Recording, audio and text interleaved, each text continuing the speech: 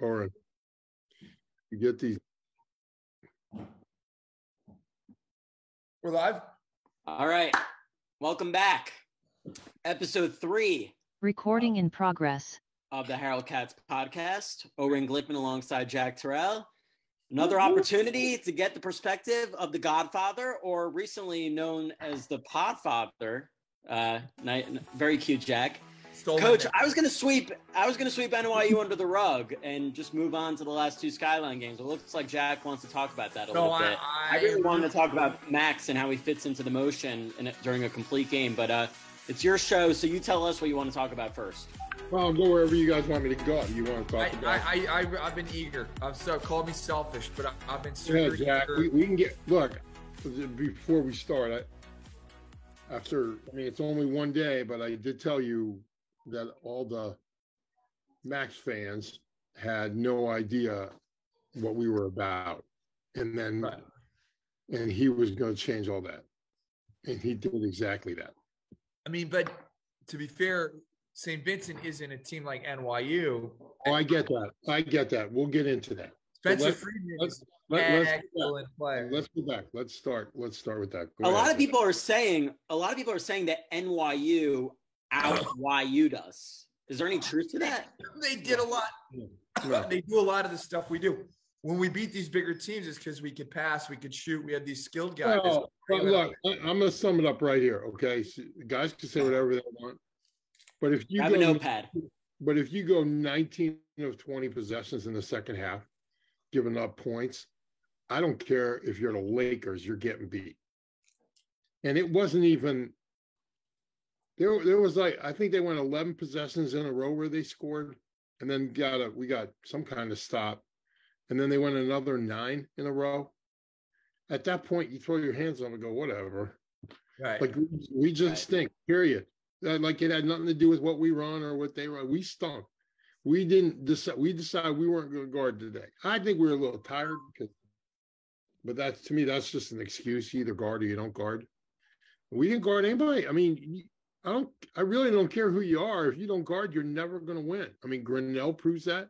Even though they win, they just outshoot you and they play 5-on-4 and all that nonsense. But if you're a team, like, we're really young. And it's just, you're going to have days like that. I didn't go out on a limb like Jack did. So Jack's has to be the one to justify this. But we got smoked because we didn't guard anybody. Did they out-YU? No, I don't think so. They just ran there. So we knew what they were running. We knew what they were going to do.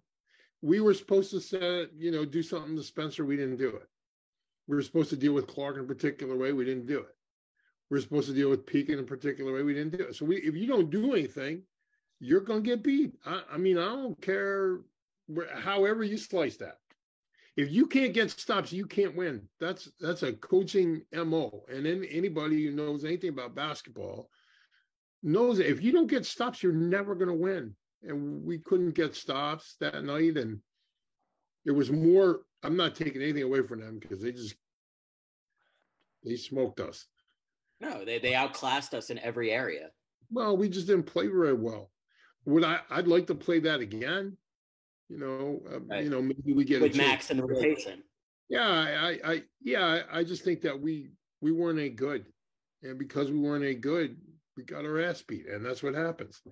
You got to get stops. I just don't care who you are. I don't. Everybody thinks they know. If you don't get stops, chicks dig the long ball. Coaches dig defense. You know what I mean? That's right. And so everybody gets all excited about 3-point shots and statistical analysis and analytics on that. Don't worry, guys. I found out. I know what you were moonlighting as. I know what broadcast you were all moonlighting on. So that'll come up soon. I don't feel betrayed at all, Oren. Jack, I know. Jack, you're a caged animal that can't be caged. So you're that, as we said, you're the plant outside of the pot. So you are so I expected that from you. Oren, et tu, Brute. So wait, what did I do? I mean, you were always on that podcast, so I get it. But I'm just saying, the Pelicans. Yeah, no, I only heard a couple. I'm a W word for the camera. You know that. At any time. Oh, I know that. I know that. I know that. It's Oren that's disappointed me. No, Oren, stop. Don't, Oren. You're never going to be able to make sense of it for me. So I just think that's what that is. Like, here's what you do in a game like that. You're right on the box, wherever you film these. They don't open until 2026. And then when you're this freshman class, you open up in 2020, they go, boy, we were terrible. And I have stuff in my basement from 2000 that I wrote don't open until 2012. Mm-hmm. I have still not looked at it. Matter of fact, I have not watched the Farmingdale championship game that we got beat Ryan's freshman year.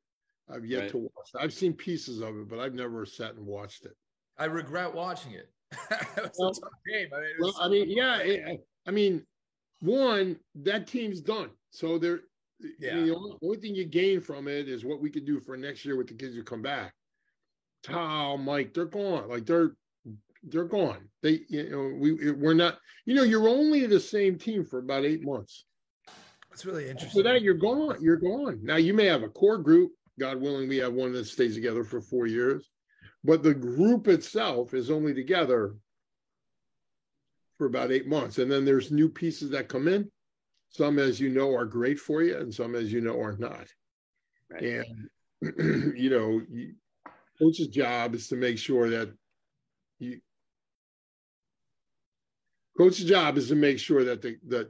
the ones who are great are the ones with the voice, and the ones who are not don't have anything to say.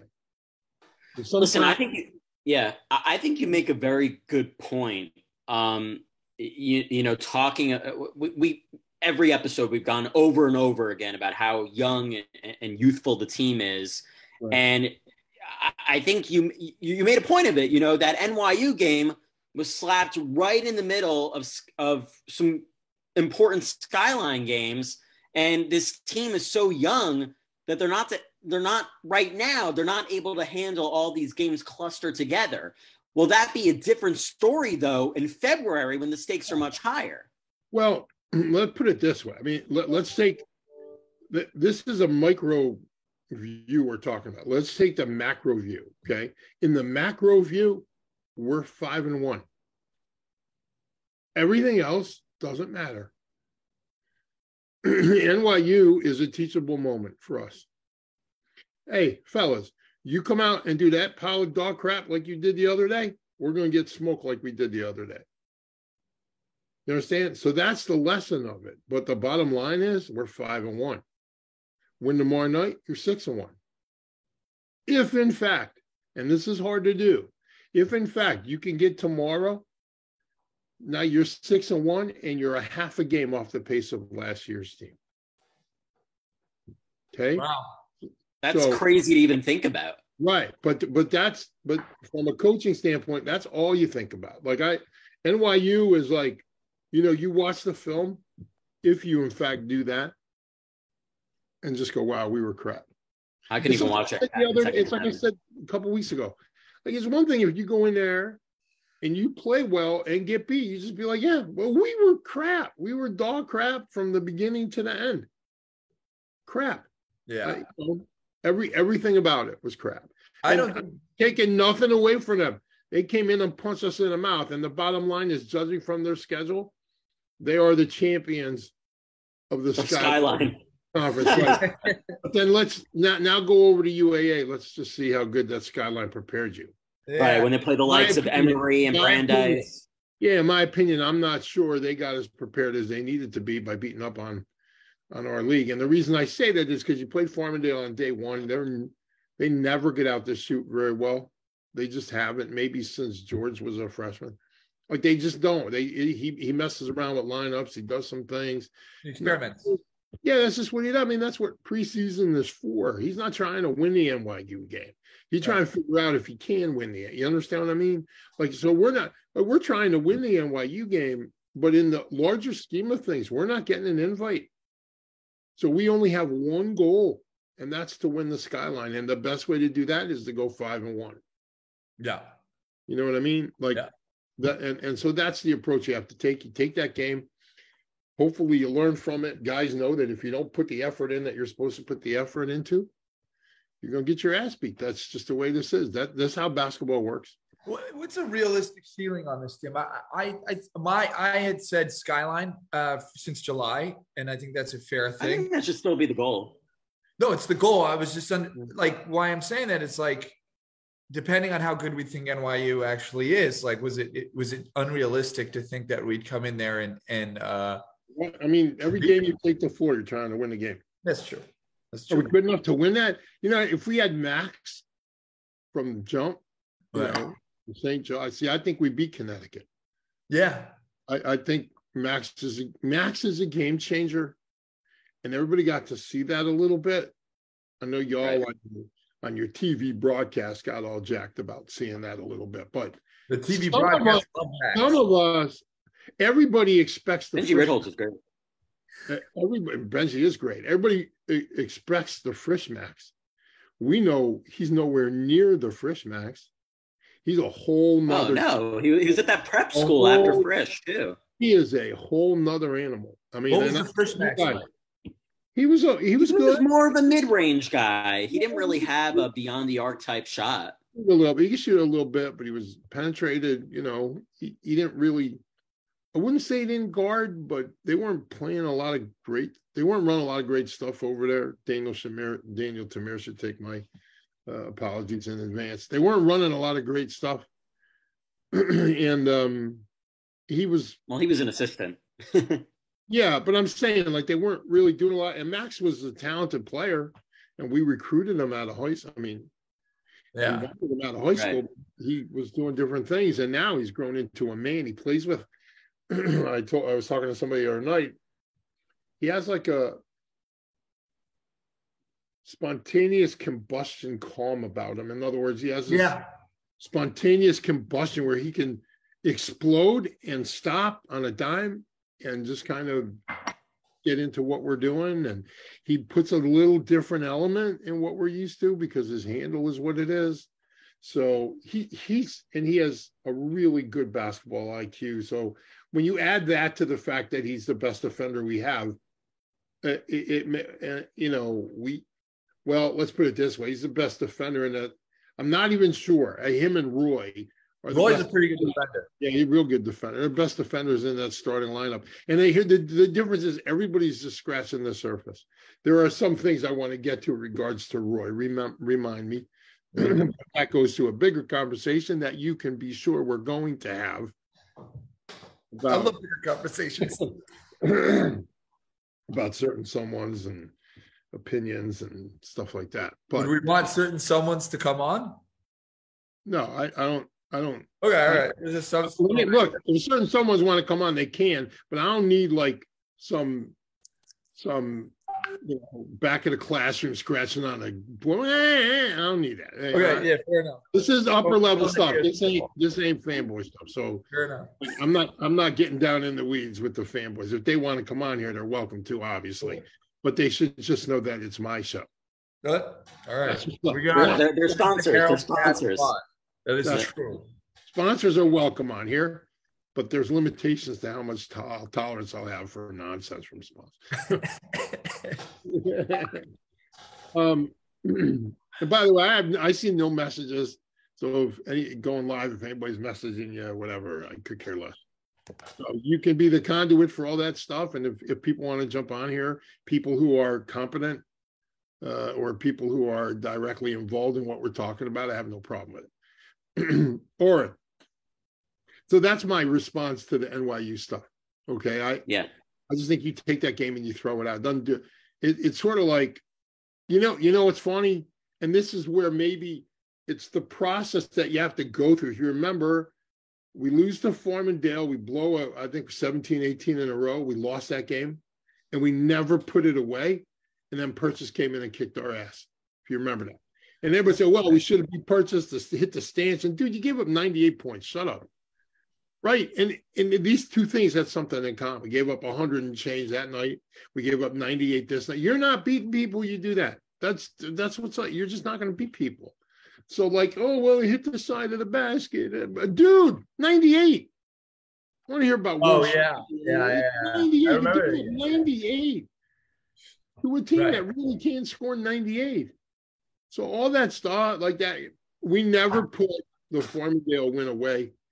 And I believe this, without losing in that championship, as we've said before, we'd have never been 29-1. No way. Yeah, totally agree. It brought. We need to go through that. Yeah. And I think we need to go through more ass kickings like this. I don't want to do them.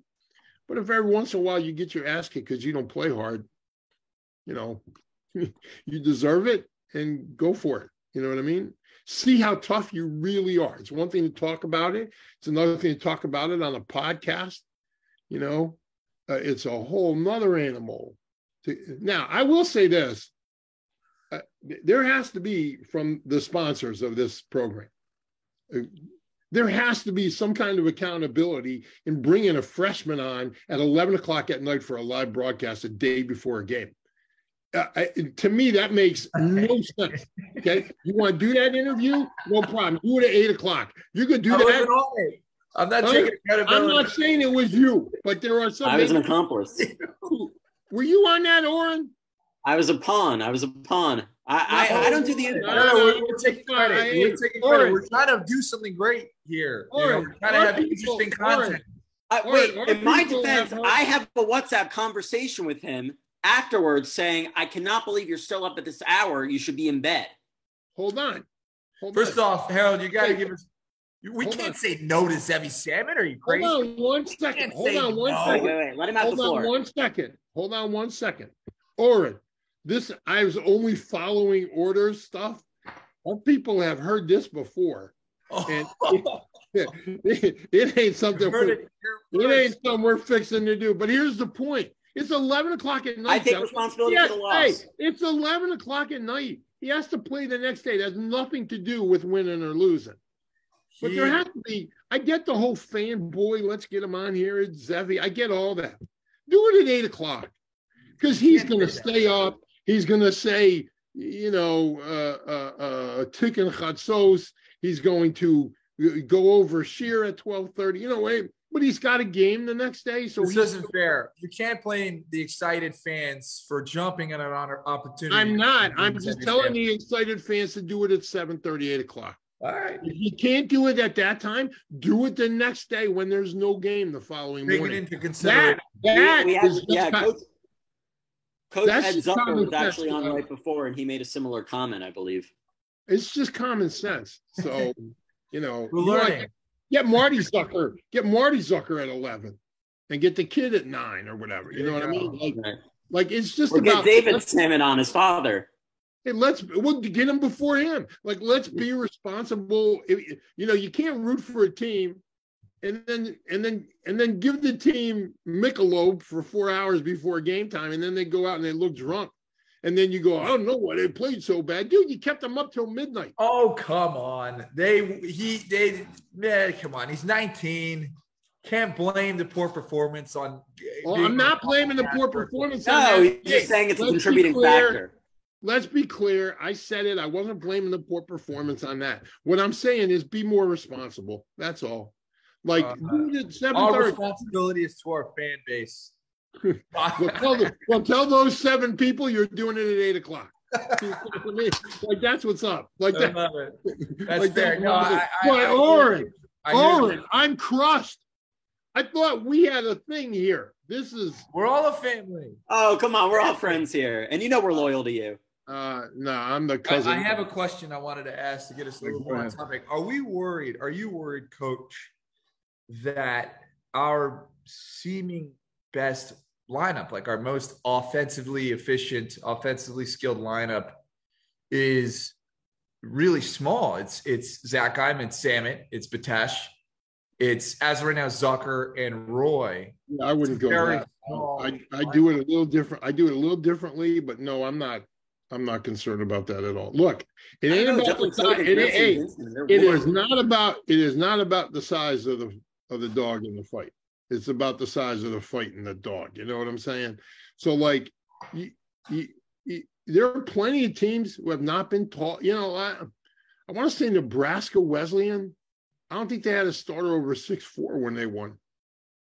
I think it was Nebraska Wesleyan a few years back. They were basically 6'4", 6'5". I mean, I'm sure my son Ellie will correct me, but I'm pretty sure that entire lineup that won was. It ain't about the size of the dog. It ain't about that. It's the size of it's what's up in here now. You know, if anything, the question really relates to their youth, and I'm not convinced that's our best offensive lineup, by the way. But who would you make as you're not even gonna get me to do that, so you'll see it one day when it happens. Okay. That's what's up. But I think that these lineups that you talk about have to be lineups on both sides of the floor. Like you can't just you know. It truly is about the size of the fight in the dog. Well, I mean, Batash has had amazing offensive games. You can't deny those. This is just where I'm coming from. Zach Hyman Salmon, we've already established, is the best offensive player and then the best overall player. Bucker's the senior who's been there in the biggest of battles, and Roy's our best defender. So just in my opinion, that's where it comes in my whether or not you want to put Dotan in there instead of Oren for defensive purposes, but I just have really been impressed with how Batash has been playing. So I mean, yeah, you can go anywhere. I'm gonna let y'all wrestle with lineups. I think I'm gonna keep this one to myself. But the answer to your question is whether you're small or not. You still got to guard. You know what I mean? It don't matter. It don't matter. If you can guard, you got a chance. If you can't guard. And guarding, obviously, you know, like, look, the other day, we gave up 21 offensive rebounds and won by 20 points. I've never seen that before. If I have, it's very rare. Right. Like, we on that glass, we had 29 rebounds. They had 21. That means they got basically, I don't know, I'm not a mathematician, but that's 40. That was that, about 40%? You know what I mean? Like, and more than 40 of our rebounds on that glass. They got them on the offensive end. So you just can't do it. The fact is they turn the ball over 20 plus times. And as John Chaney says, I was reminded by a friend of mine. John Chaney said, you don't turn the ball over, it doesn't matter. You're going to win. I mean, not coincidentally, we probably had 6-7 million at NYU. And the other day we had 11, and they had 23. Yeah, like that. Pretty lopsided. So that makes up for that 21 offensive rebounds, and it makes up for, you know, and you get help with shot selection and low shooting percentages because you guard. You know what I mean? Right. But my point being, you got to rebound. You do whatever you want. You can have any system you want, all that stuff. If you don't rebound, you're wasting your time because it doesn't matter what you do. You have to close out every possession. So you're right. It's a little smaller lineup, but it's going to apply more pressure on the perimeter. I do think Oren and Zevi are getting better on the defensive end, which is good. And I think Max will help with that too. Will help those two get better. I don't necessarily think in certain situations that is the best way to go, but whatever it is, you just kind of roll with it. You know what I mean? And you have to compete. I mean, we didn't compete at NYU. You know what I mean? The bottom line is YU's 5-1. That's all that matters. And we can't help who we play. I mean, that's on ours. We can help our other guy. Our in-conferences are in-conference. We can't help who we play. But I don't mind. Yeah. I don't mind winning that thing every year. And the answer to your question is, I mean, with a young team like this, if you can somehow find a way to win it, who the hell knows? You might be playing twice in March, 3 times. You don't really know. I think there are pieces. But you roll it out. You roll it out once you get to the jersey. You roll it out. I also want to make a point that NYU is not the last test of this season. You still have, like, for example, Tufts are coming up. Tufts are only down by 5 at halftime to Harvard. What? Yeah. Like D1. D1 Harvard. Yeah, hold on. Before you guys get all excited, let me explain something to you, okay? We're fanboying out on this one. Yeah, you are, because it's what I like to call idiot math. You know what I mean? It's like We beat you by 10. You lost to them by 7. So I didn't mean it within that context. I know you didn't, but we're going to beat you by 7. I know Jack did. We're going to beat you by 17, or if I did the math correct, whatever it is, right? So that's idiot math, because basketball is all about matchups. And so essentially, Jack, if you go ahead and have to play Williams with the lineup that you want to play, you're going to have to deal with that, because that's 6'10" across the board or whatever. Right. So you're going to have to deal with that. I mean, I'm giving you Williams from a few years ago. But I think they have been playing him for years. Yeah. Yeah. So like with that lineup, you're going to have to figure it out. You know what I mean? Or make adjustments thereof. But it's all about matchup. So it could be that Tufts just matched up really well with Harvard. Could be that Harvard was messing around with their lineups. Could be that could be true. You got to understand now. Okay, I'm not saying that the kids playing in the Ivy League aren't any good, because some of them are great. Few went to the league. Jeremy Lin. Yeah, but a lot of our guys, like, it's a non-scholarship school, the Ivy. So you're either paying the tuition at Harvard or you're paying at Yeshiva University. You know what I mean? So the gap is not as wide as you may think it is. I'm not saying that it's not a gap. I'm just saying between.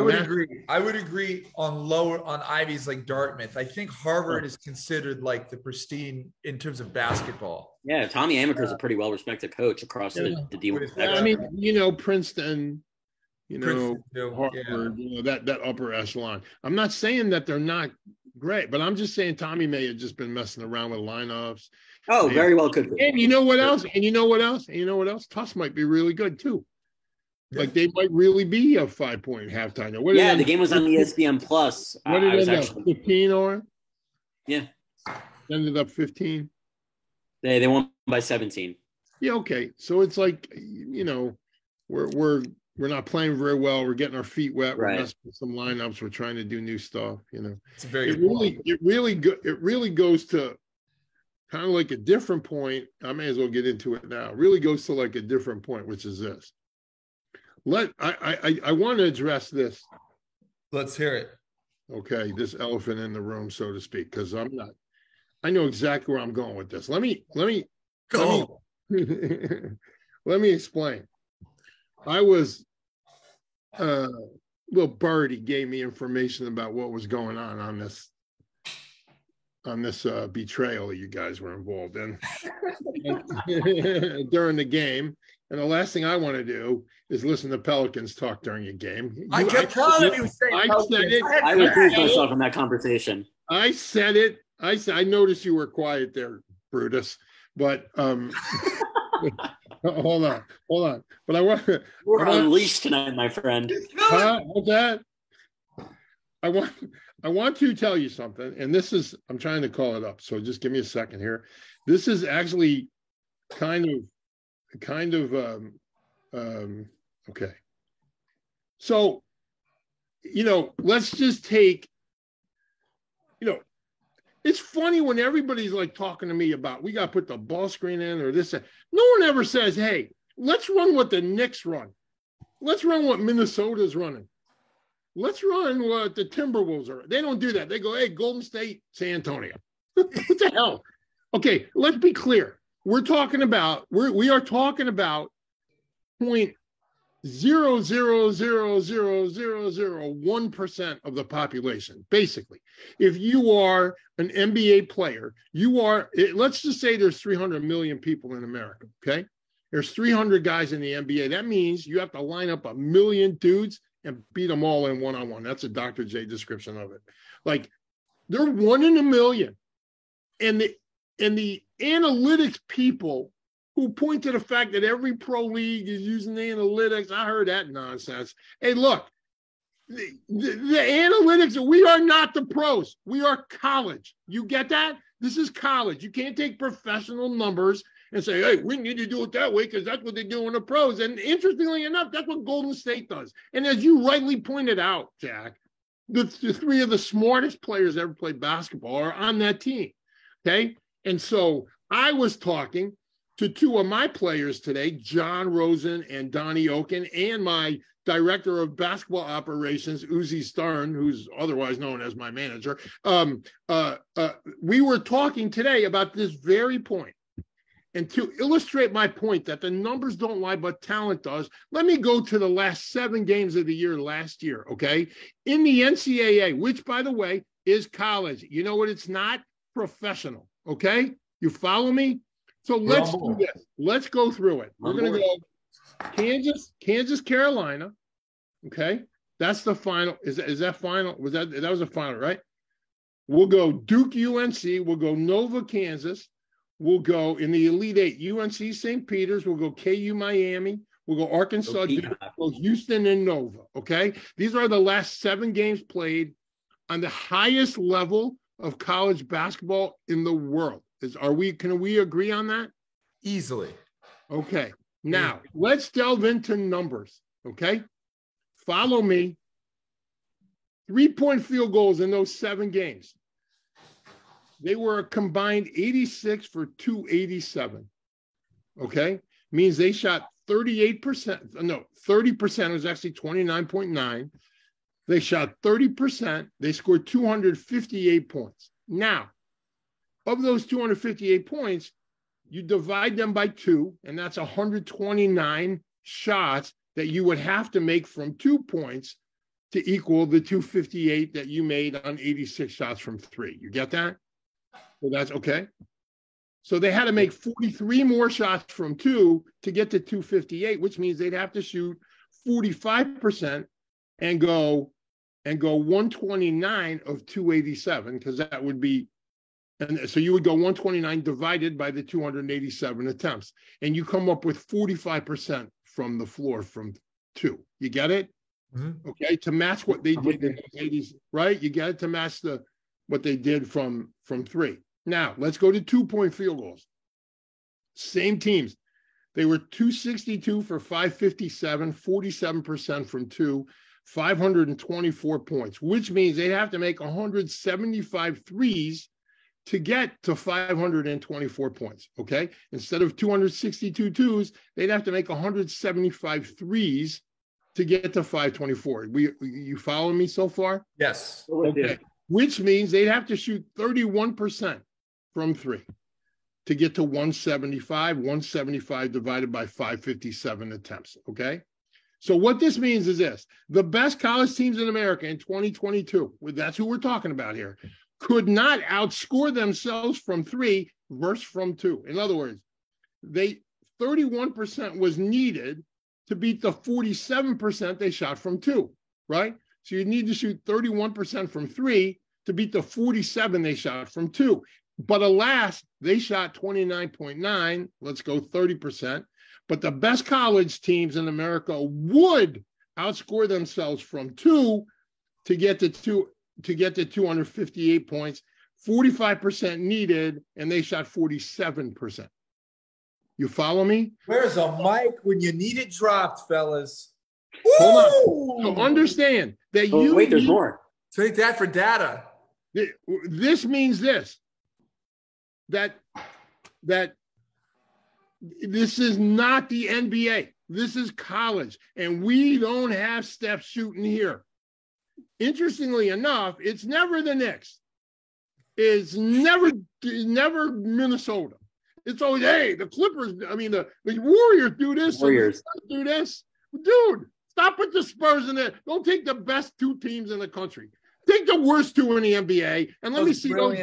Yeah. Hold on, okay? Because I always love that. Well, the Spurs run this, and Golden State runs it. Yeah, that's right. They're the champs. I don't want to know about the champs. The champs are the champs because of talent. Listen, you say you run whatever you want, but players win. Get plays don't do nothing. Players win. Okay? That's what's up. But the bottom line is that to shoot, they would have to shoot 31% to match that, and they only shot 30, right?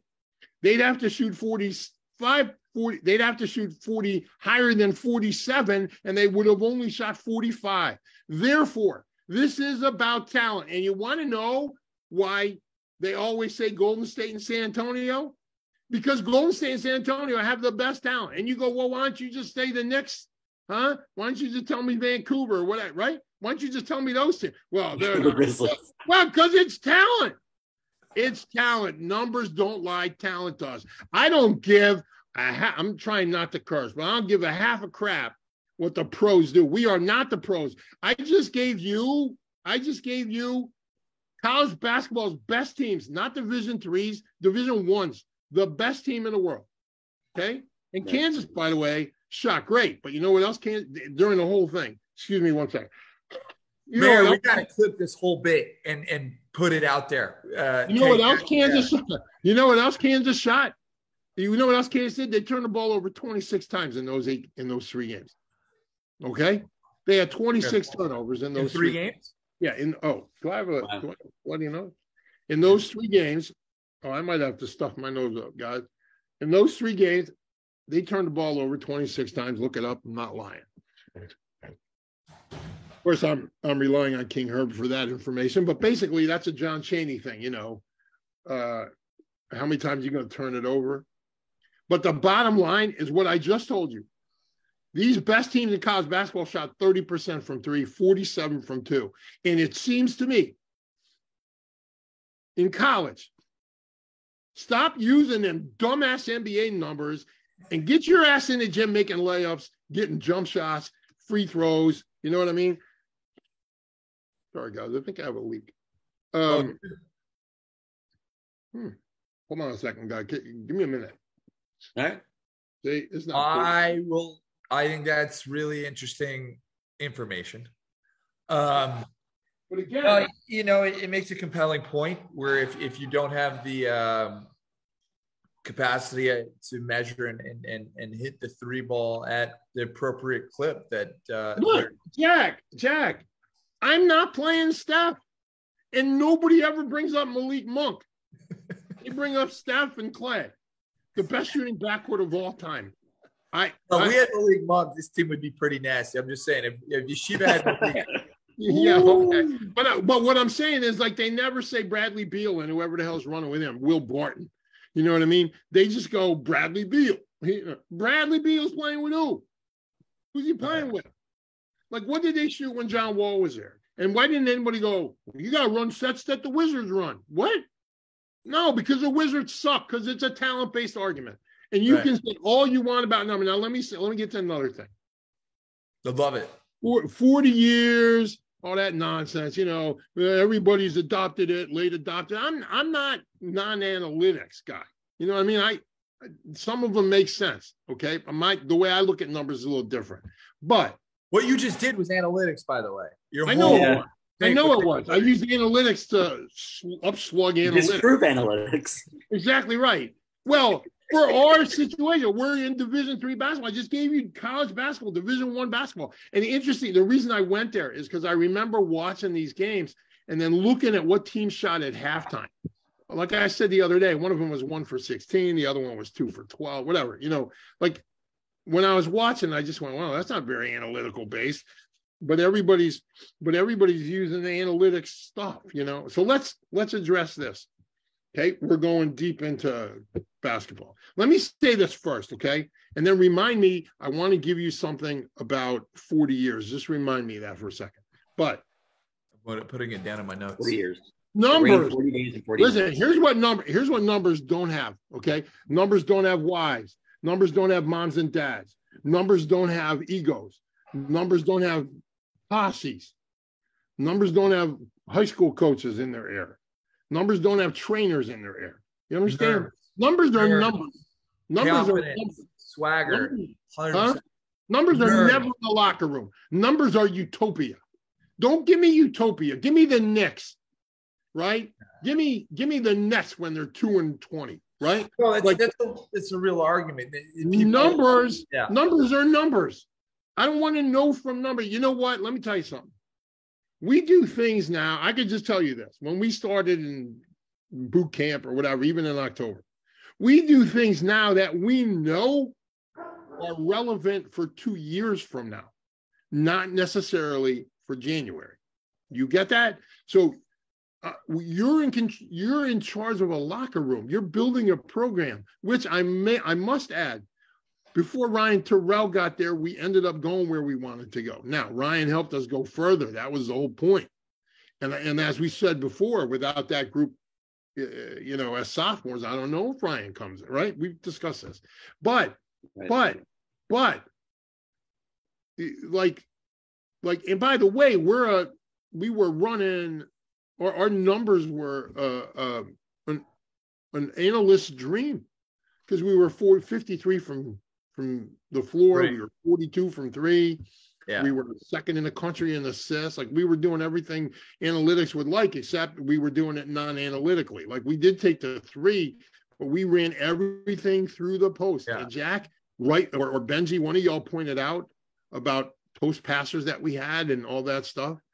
I would also say it again, Gabe Leifer playing in a pick and roll offense would be pedestrian. He'd be good, don't get me wrong, but he wouldn't be the stud that he is. Maximization. No, we maximized. I did find it so interesting that you'd have this MacGyver or magician passer, at least two of them, that they'd be able to play quarterback from the complete opposite. That's right. Or general from the complete opposite position, and it would work. Because you can't practice for it. You can't do a shell drill on the opposite end. So you would catch guys, Ofek going back. How many backdoor layups has Ofek got? It was his whole career. Yeah. Gabe and Donnie made it, guys. Turn the guy pro. I would even say you could watch old film. And when Ofek's cutting through the lane, he'll make this like a back cut, and he'll go through the lane and not pay attention. And here comes a pass, hit him right in the hands. Like, he's going through it, like I'm just running, and Donnie hit him right there like that, and over, oh crap, layup or foul. Johnson, I don't know if you ever read the book, the one that the Showtime show was based off. Is a great book. I forget the name of it. Whatever, the Showtime book. That Magic, when he came in, would see angles that Worthy wasn't ready for yet, Coop wasn't ready for yet, and he'd hit these guys on the head. I had a player who did that. I had a player who did that too. And like, you have to be prepared for that. But that's what happened. Huh? His name was Goodman? Yeah, he was pretty good. and so like, guys would hit us, and they had to learn to play with him too. That's the same thing that happened. So he had to learn to play with those guys too, because they were kind of magicians, best passing big men in America. Now that's, or let me say this, the best passing post players in America. And the reason I say this because, and I'm talking about all three divisions. One, because most teams didn't play back to the basket anymore, because they were going analytically. Right. And by the way, there's a nonsense to that too, because how many teams did we get in foul trouble with Gabe and Donnie in there and Ryan? All the time. So analytics tells you don't play outside, don't play in the post. And we're sitting here going, yeah, that's all we're going to start in the post. Like, come on and guard. Now, all of a sudden, we start working on the second string guy, who the reason he's the second string guy is because he ain't the first string guy. But the first string guy is now in foul trouble. You understand? Yeah. So that's just a but. So here you have these, every professional team, dude, I want to hear about what the pros do. Let me tell you one thing about the NBA, okay? I can't think of one thing. I had this argument with I don't know if you know David Thorpe. He's a friend of mine, but he was on ESPN radio for a while. And David would always bring this NBA stuff. I said, Dave, I can't think of one thing the NBA innovated, except all the crap things in the league, like that little half circle. They innovated that. That's crap. Like the NBA didn't innovate the three. The ABA innovated the three, right? The zone defense is a college thing. 24-second clock came from Claire B. Like, there's nothing. What's the NBA innovation? Everything got stolen from high school or college. Matter of fact, I would even argue this. San Antonio is running pop stuff from when he was in Cal, whatever the hell it was. When he was in Division III, he says it. I'm just running my Division III stuff here in the NBA. So that's what Steve Kerr did. He just took it and went up there. So they're running Division III stuff because the NBA is not an innovative league. The triangle was taken from next winter. Yo, matter of fact, hold on a second. Hold on. No, it wasn't. Hold on. See this? Oh, but that's a really good point. This is actually one of the books I have holding up my laptop because I want to be eye level. This is called The Triple Post Offense. And let's see if you can see who the author is Tex Winter. Yeah. Tex Winter. I think obviously one of the most successful offense in the modern era. I mean, obviously, it's 10 championships. Michael Jordan in it, and Shaq and Kobe. So true. Yeah. So, like that's he ran into Kansas State. Like that's a college offense. Yeah. That's a college offense that they took to the NBA. The NBA is not. What innovative thing? I don't like. Somebody can tell me. I think it's because you need to be innovative to make it to that level, and then implement that innovation. But you're everything is so like they have to do the right thing. They can't take the big swing.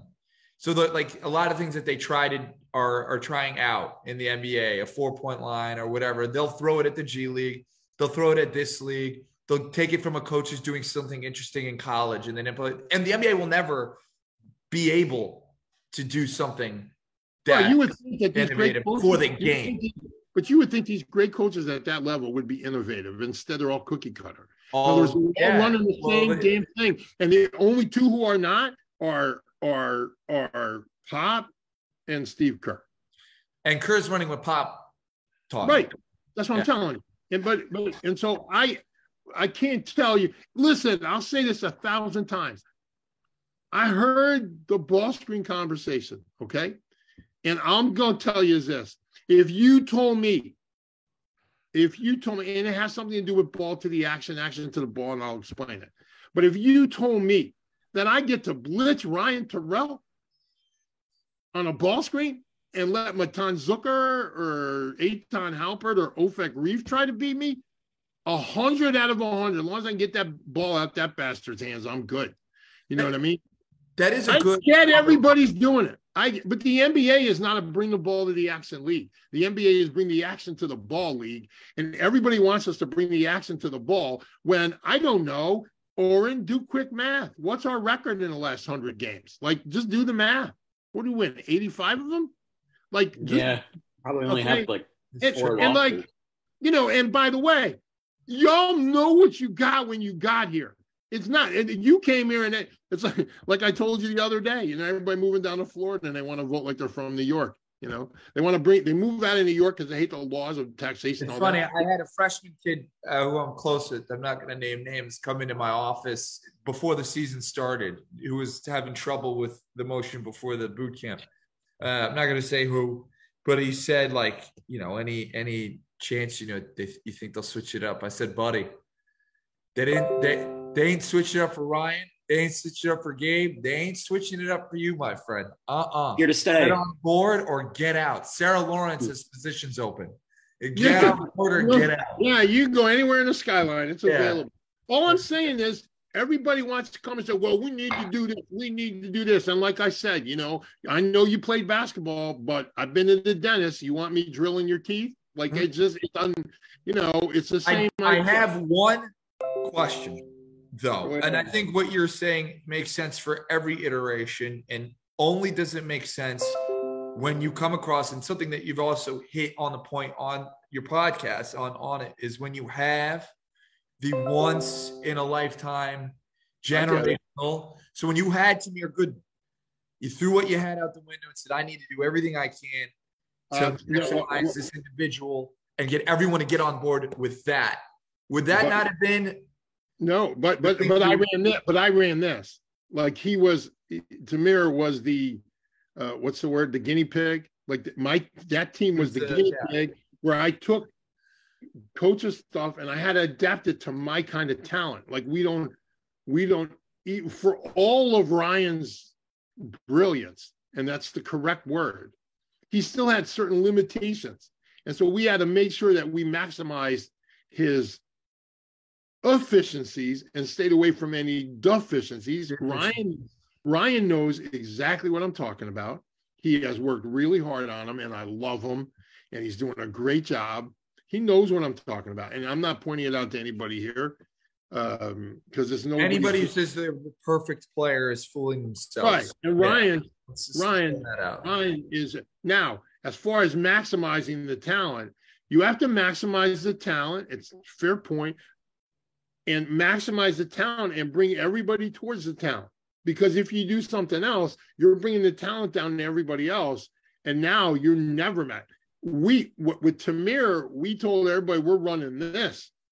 Right. So you're going to be in the most free offense you're ever going to play in. It's going to be the most fun offense you ever play in. If you don't do it right, it's going to be the most frustrating. Right? That's what's up. And that's why you see. Well, it's crazy. It's crazy. You know, you guys are doing a game the other day, or there's commentary on that game the other day. Oh, they get wide open. It's a wide open shot. We need to have him shoot more shots. Dude, how do you think he gets that wide open shot? Like, it doesn't just happen. You know, like there's a reason guys are getting open looks. There's a reason that Oren gets open looks, and I mean wide open looks. Wide open. Okay, wide. There's a reason why he gets it. Everybody forgets that, and while they're watching him get it, say, we need the ball screen more. Like, dude, there's a reason he gets that look. We know why and how he gets that look. I'll address this the hold for a 2 count. Okay. The hold for a 2 count is not just a post touch. I know Benji, it's not just for the post touch. In other words, we are bringing the ball to the action. Okay. We're not bringing the action to the ball. So in your basic pick and roll offense, you're bringing everybody to the ball. You're bringing more defense to the ball. You're bringing shooters, leaving them standing in the corner. That's innovative. You stand here. You know what I did when I was playing? I would say that to the kid who couldn't shoot, and I tried to get him the ball. So you stand right there. Stand right there. Now they just say it to the guy who can't shoot. You stand right there. Don't move.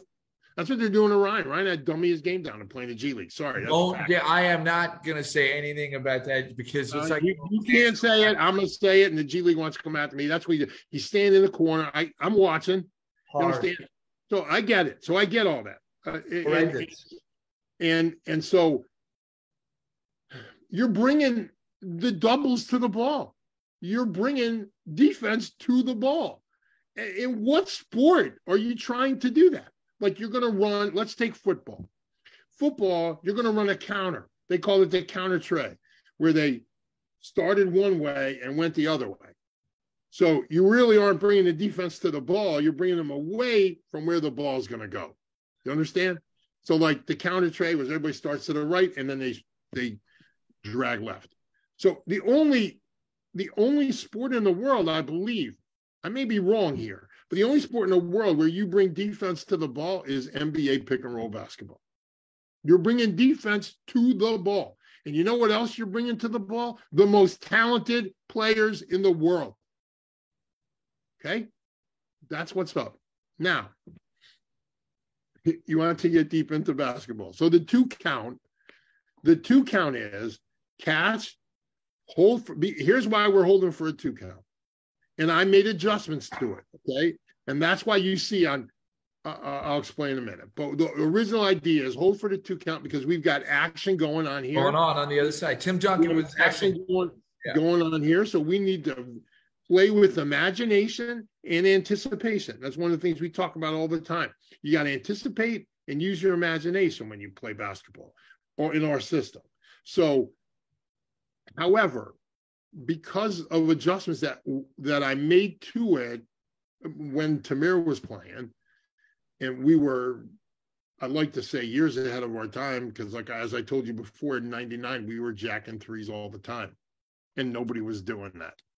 And so what we did was, and I caught grief from it from other coaches familiar with what I was doing, but my argument is this: the hardest thing to do in sports, as I've said before, is to close out. Okay? You don't believe me? Ask the cornerback for the New Orleans Saints who had to guard Stephon Diggs with 7 seconds to go in the game. And he made a bad close, and Diggs ran to the end zone. You guys remember that? And Minnesota wins on the last play of the game, and all the Saints had to do was tackle him because they had no timeouts. Yeah, forget that one. And he closed too hard, and they lost the game. The hardest thing to do in sports is to close out. If we can get you to close out multiple times in the possession, we're going to kill you. Okay? And we're going to get wide open looks. Okay. Where are you down? Huh? And where are you down? Of course. And that because you're looking for defensive breakdown. Okay. So what we want to do is, so in a situation where we have an immediate ball reversal, we're not going to hold for a 2 count. Okay. Of course. We want the action's already there. Yeah. Right, so we're bringing the ball to the That action. makes sense. Bring the ball I think the 2 count is brilliant. Huh? I think the 2 count whole thing should be taught at an elementary level. Hold the ball. See the action happen. And then make a decision. Right. Have your decision made. So many times. Exactly right. So here now, stay with me. Now I got a guy coming off a down screen. He's popping out.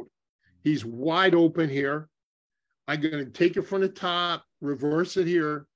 And then I've got other action coming from the opposite way. So now I have a back cut coming the other way. And here comes, I brought the ball to the action over here. And now he's bringing the ball to the action over there. So I bring it to the action mid post extended outside the 3. And he's throwing it to the left, underneath the bucket left side for a back cut layup. We just saw Zevi do it the other day on the right side. So that's the idea behind it, and that's what we'll trade the 2 count for. But that's all we'll trade the 2 count for. You understand what I mean? We don't just want to take it and just do crap with it or bring somebody towards it. That's the idea. Now, before I continue on this thought, please bring me back to it, Oren. I want to address this 40 years. Yes. Okay, let me address it down. Yeah. Let me address it. I'm going to tell you a story, okay? I'm coaching. Did I tell you this story about the kid with the broken hand? Your second was the player who was your second best player. He broke his hand in Faircheck? No. Story. Yeah. I'm at Goucher College. We're talking about, was that? I don't know if it was, I'm at Goucher College 20 years ago or something like that. And we're playing Franklin and Marshall. Okay. They are Division III royalty. Coach of the Year award is named after Glenn Robinson, their head coach. So they are, at the time, they were the Big Dog Robinson? No, different guy. They were the best team in America by Sports Illustrated, because that's all you had at that time. Or Street and Smith, that magazine. So I'm watching this kid they got. His name is Duran Searles. He's a freshman, okay? And Dirk Searles, this is long before analytics, by the way. And Dirk Searles, his brother was a point guard at GW, okay? So Duran is at F&M, and I put at that time, we get videotapes, so I bring like 5 home. You'd have to call a college who they played and ask them to send you film. And then, it wasn't like you could digitize it. You had to get videotape. So I get 5 films of F&M. Okay. We got to go over there to play them. And I mean, they're great. They got a LaSalle transfer. They're great. But I'm watching Searles play, and he's right-handed shooter who is so good in his left hand. I'm like, and then I'm watching a few minutes, and because I'm Talmudically trained, here's what I'm thinking. Whenever he gets ball pressure in the backcourt, he goes to his left hand. Why would he do that? So I asked the question like any Talmudic guy would, why? You're right-handed. Exactly, Oren. Why would I? So now I watch film with this premise, okay? Why? I'm assuming that every time he gets pressure in the backcourt, he's going to his left hand. I want him to show me that he's not. And I mean, in 5 games, that is all he did. So I go into work and I say to my boss, I say, Coach, we got to put this kid in his right hand. And because he's like that, everything they ran was all entry left side, everything. And righty. He was a righty, but he was so good in his left hand. What does every normal coach do? They put it in the film. They go, yeah, we're going to force it. And then they go, yeah, we can't force him left because he's so great in his left hand. Kal v'chomer, he's got to be great in his right hand. Right. But I didn't take that for granted. And I went, let me see if, because that's how my brain works. Let's see if, like, why isn't he going to his right? Okay.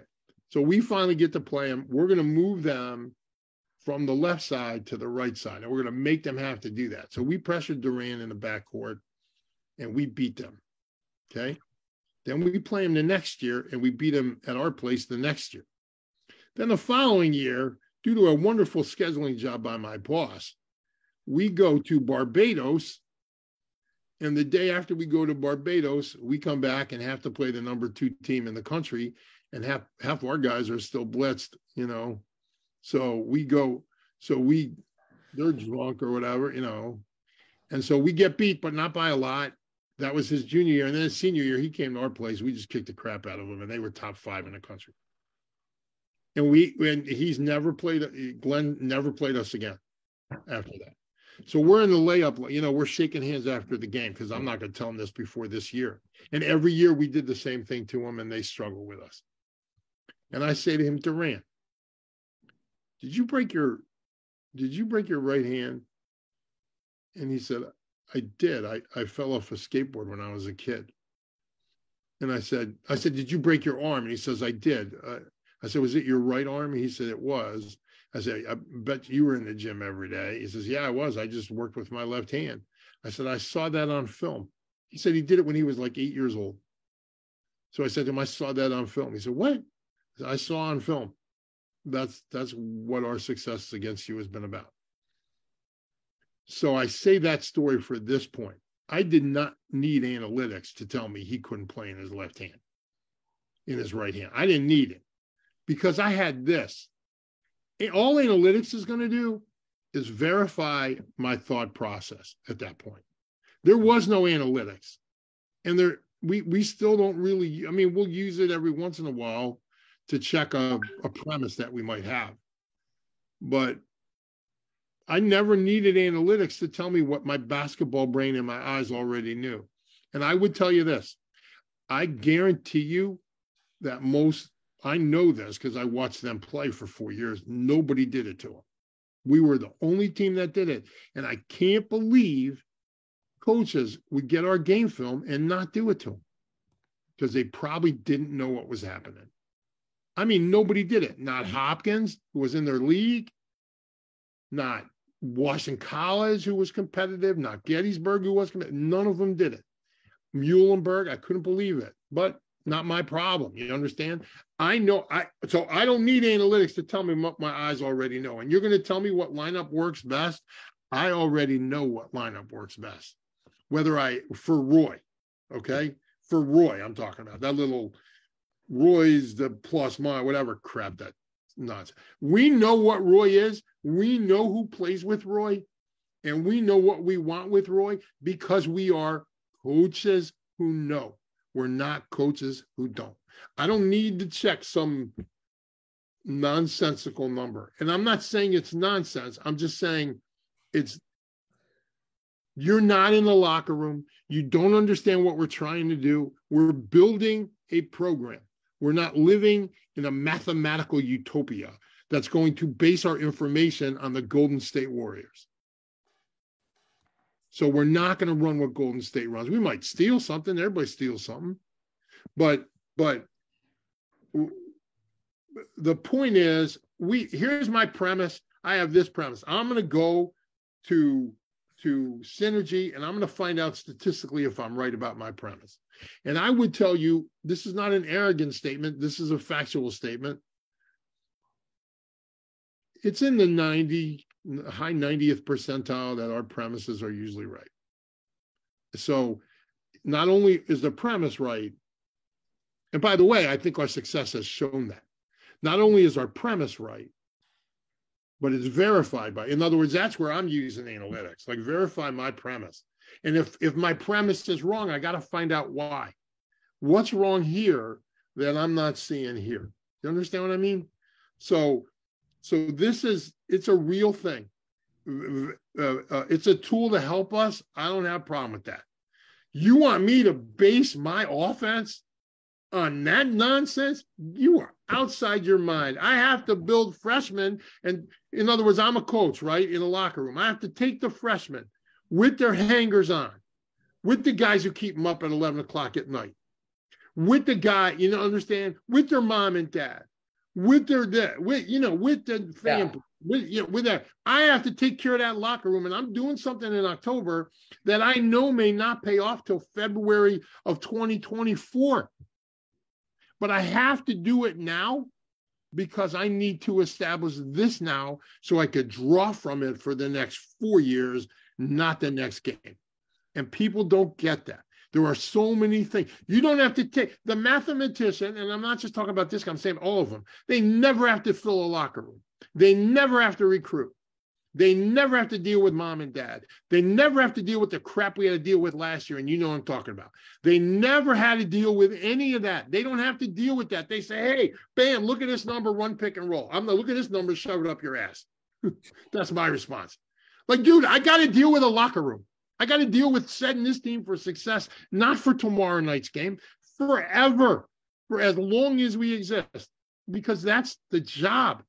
And mathematicians don't have to deal with those issues, and they don't have any other, like, well, why doesn't he take more shots? He's shooting too high a percentage. He should take more.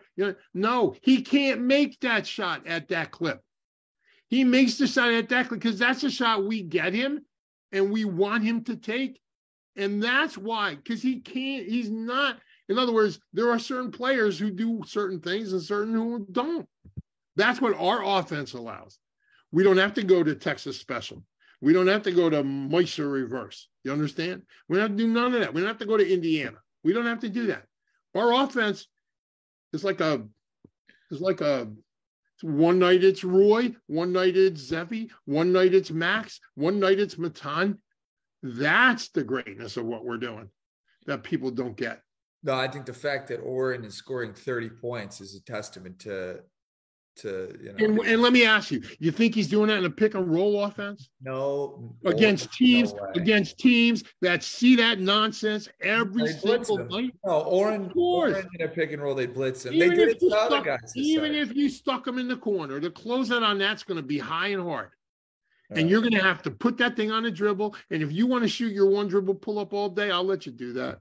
But you're not going to hit me from 3 out of 50% clip. We are doing something different. And we're not allowing you to do that to Oren because we're occupying you with something else, whether it's our misdirection or it's stuff that we know that fans don't or coaches don't. You understand what I'm saying? We're doing stuff that is building 12 steps ahead. That's a really good retort because I'm someone who does hear the argument of lineups and working and thinks it's intriguing, but what you're saying right now is a really, really good point that you're building a locker room. You're building leaders. You're building up rookies. You're dealing with egos and sensitivities and mom and dad. Yeah, it's chestnut checkers. Right. And so we are playing chess. And that's the point that no one gets. And so they're all like, well, you should do this. You should do, they should do. Dude, you do know we were successful with this. Right. You do know. And by the way, we're bringing, with all due respect, we're bringing Justin and Tyler Holt off our bench. We're not bringing, like Jamel Stanley off our bench. Right. We're not Stanley Baker off our bench. We're not doing that. We're limiting what we can do. And you know what's great? Justin and Tyler were great for us. Tyler played 40 minutes in the championship game. He was awesome. They're both really good players. We're not hitting on those players. They're excellent. And we made the best of Tyler's abilities. That's what we did. We accentuated his positives and stayed away from his negatives. Did the same thing with Justin, who had the night of his life and a night that will forever go down in history. Yeah. AU basketball history. So we know what we're doing. You may not agree with it, and that's cool. Everybody has a different looking ass. You know what I mean? Like yours, this person's got a tight one. This one's got a round one. This one's got a fat one. Everything's is different. It's just like noses. Everybody has a different one. Well, all right, that's what's up. The problem is you're not running this basketball team. Elliot is. That's what's up. And so believe me, for those who don't think we've had discussions on this issue, you're crazy. You have no idea. On ball screening and all that stuff, we've gone through it a million times. And I would point out, like I did before, that in Ryan's junior year, we put in from the triple post, which I love. We put in something from the triple post that would get that ball screen, that we had isolated Gabriel and Ryan. We ran it 4 times. We scored all 4 times on it. And the guys were like, nah, we don't need it. It was them who said, nah, they're not going to be able to guard us. Like they kicked it. You could ask Elliot about that. I'm not giving away a family secret. The kids kicked it. Gabe kicked it. Donnie kicked it. Sim kicked it. Ryan kicked it. Like just don't need it. It was a triple post thing where it really wasn't something taken from the triple post that fit within what we do. You understand what I mean? In order to isolate Gabriel and Ryan and make them have to guard that. But remember, Gabriel was an alpha back then. So like we scored on it. And if you go through film, you'll find it. But most of the time, and again, like I tell you, if our movement is there and you catch it on ball reversal and I'm standing there, why not hit the guy? Because that's ball reversal and you're not ready for us. So you can't necessarily bring the defense to the ball, if you don't know what I'm saying. It's not always available. So that's a good screen. I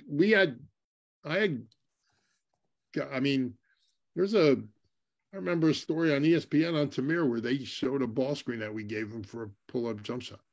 Like that's just, we're not adverse to it. Benji was right, okay, when Benji said people prepare for something different every night.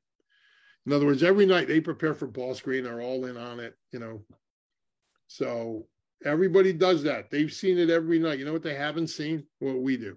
And every coach says it. They're very difficult to guard. We went through this. We talked about this. They're very difficult to guard. You can't simulate it in practice. Anyway, that's my rant. I have more on it, but I know you guys have something to say, so I'll let it go. We don't have anything to say. Are you kidding me? This is the Harold Katz podcast, not the Jack Terrell podcast. Well, I thought enough Jack Terrell content. I thought maybe Brutus. No, I'm in the doghouse. I'm in the doghouse until episode 4. You're good. We need Oren. You're good. Oren is the much required commodity. We can't just hold talent like this. You're way better off with Oren Batesh than Oren Glickman. No, we're good with both y'all. Yeah. So I'm just saying like that. Like there are so many factors that numbers don't know, and numbers guys don't know. Again, I don't want to know what they do in the pros. Because I don't care. I want to pivot onto something. These are all excellent points and like very satisfactory and really eye-opening. And I'm opening like people who are listening in, and we do have listeners. We've about 180 to 200 people listen per episode, which I think is a great number. That's like amazing. Testament to the knowledge. We have any live listeners at the moment? Most likely, this is a mostly Shabbos or Erev Shabbos either doing the dishes or setting up the dishes. or we didn't let them know yet. So whatever. I wanted to ask. I'll tell you this: we have more viewers than the Wiener tournament got last weekend. If it's called the Weenie tournament, it'll be hard to. I'm staying right here. I'm going to let Brutus and Jack talk that one out. Go ahead, Brutus. Well, I would say one weakness that we had that seems pretty glaring, and maybe it's a Pelican take, but one that I see is like we do lack some traditional size, and I think we had been spoiled by Gabe Leifer for 4 years, right. Who was probably the best rebounder I've ever played with. I saw him grab 12 boards against a 7-footer who played overseas in one of these like pro-am rec leagues that Ryan and he and Sim did in the off season. And so my question is, I know you said fighting the dog in the fight, but you're preparing. You also said you're preparing for the next 4 years. We do have some young guys. That's right. I take a look, do we take a look at a guy like Igby and think, yeah, there's some things missing. What do you think of looking at him as a project and going, maybe he can fill in the gap here? I love him. I love him. He all he does is want to do what we're supposed to do. Whoever said it, was it you said it or Benji said it about you got to listen to coach? Like what he does, all he does is listen to his coaches. He works hard. He hits people on screens. He has good hands. He grabs rebounds. He doesn't take the ball and jack it every time he touches it. He doesn't care if he scores a point. I love that guy. In the future, he'll be something for us. I don't know if it's right. I don't know if it's this year or not, but right. I love him to get in better shape. He knows that. Yeah. It's not a secret. But that's about getting to work. You know, he really wasn't well taught in high school. No. Not a secret. So he's learning on the fly, and he's terrific. I love him. Yeah, I like him. I love him. Like, he can help us. There are guys on this team. Everybody on the roster has a chance to really help us. That's what's up. So it's just a matter of, you know, some guys don't get in the gym. They don't think it's important. Okay. You see that during the year, you know, like some guys just say, I won't get in the gym in the summer, you know, then they come back and think they're just going to get in the gym. It doesn't work that way. You have to get in the gym. Like, no, it's got to be your life. Yeah, it's a job. To play college basketball is a job. You've done it, Jack. It's not job. Fun. I mean, it is fun, and it's fun. It's fun. It's a job. But it's not for fun. It's a job. It's a job, and you are trying to accomplish something that's never been done, so to speak. And if you don't want to get the work in and you're not happy with the minutes, you're not happy with the offense, of course, Sarah Lawrence has applications. It's an optional activity. Yeah. The volleyball team could use some jumpers. Yeah, and a lot of schools don't take it seriously and go play there. But if you come here, it's a job. And it's a job, and you got a double curriculum, good luck with that. So you have to love the game to play college basketball. You don't love the game, quit. Yeah, I used to, absolutely. Like, if you don't love the game. I didn't play a lot, but like for a guy like me, wasn't very good in high school, but I damn loved it. Like, even stepping on that practice court for me was like, oh man, this is ecstasy. You did get a summer league award though. You were the summer league MVP though last summer. I'm a good player. I'm a good player. Into a movie star, basketball movie star. Right? Oh yeah, I was doing two things. Oh yeah, he does it all. But anyway, any fundraisers for YU? As an example, Ryan is an example. Ryan is a perfect example. This is a kid who Donnie. Those old clips of him shooting 100 shots up on YouTube. Just in the gym every day. Every day. Yeah. I mean, we weren't supposed to tell Rivka, but the day before his wedding, we kind of got a workout in. We were gonna shoot in the morning. We were gonna shoot in the morning, but we had to get to New York, so we couldn't find a gym once we were here, and we didn't want to go up to YU. But the day before his wedding, you put in 2 hours of work and lifted. So it is your job. The biggest and more importantly, that was coming off that Farmingdale loss, and there was a focus to some of those guys that, like, we are not letting this happen again. That was I have a little story that it kind of hammers this home and we can move on. But I remember when I played in 2016, we lose to Old Westbury, and I'm like fuming, and I'm taking it personally, even though again I'm on the bench. I'm like getting towels and cups for Shia Weiss. I'm not playing, but I'm like, it's personal. And I get right in the gym, and it's me and Judah Cohen. And we're doing shots and rebounding. It just goes to show how Judah, guy 5'9", was as good as he was. He was in the gym right after the game. And there was a kid, I'm not going to name names, but let's say I'll bring it full circle, but there was a kid who he came into the gym, put his sneakers down, and showered. He had his outfit on, the glasses, he had the ear. He was ready to go out and party. And I just took a look. And this is a kid who was young at the time, like freshman or sophomore. It was getting minutes. And right after a loss, he was going to party. And I just looked at him like, I was like, what are you doing? It was just such a disconnect. Like that, this guy here, I was like, God gave you this gift of this body and this opportunity. And you look at Judah, he's in the gym, you're going to go out to party. And it made sense to me that a couple of years later, there's a kid by the name of Donnie Katz that came in that was playing in a position that perhaps this kid had thought he was meant to have been in and, you know, wasn't so happy about it. But I just look at it like, yeah, it's either you either want it or you don't care. It's not handed. You gotta go get it. You know, if I'm a freshman coming into this program, I walk up to Elliot and I say, "Hey, you tell that boy right there, he's just holding my seat for right now because that's my job." Like that's what's up. Like if you don't have that attitude, don't come. If you don't, if you want guys who want to play. Not guys who are happy not playing.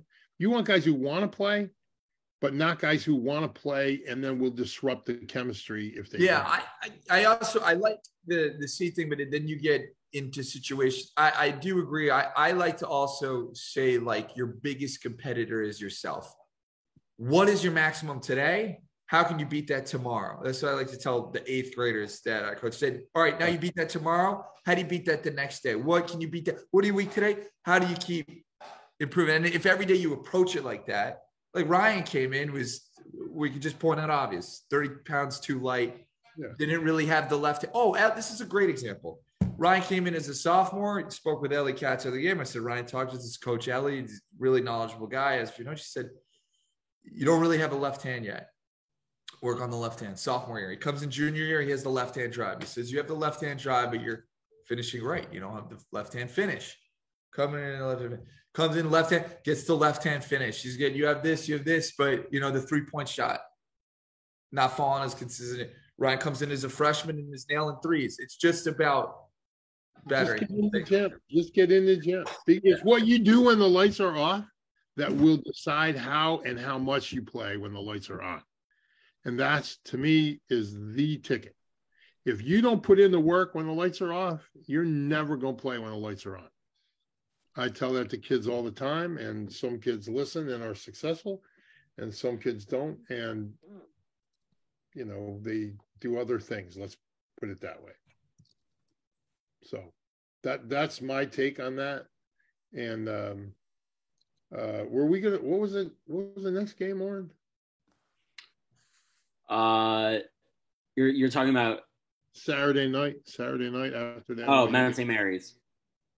Yeah, that was just because you had a McCord Chaim game that night. So I imagine you watched the.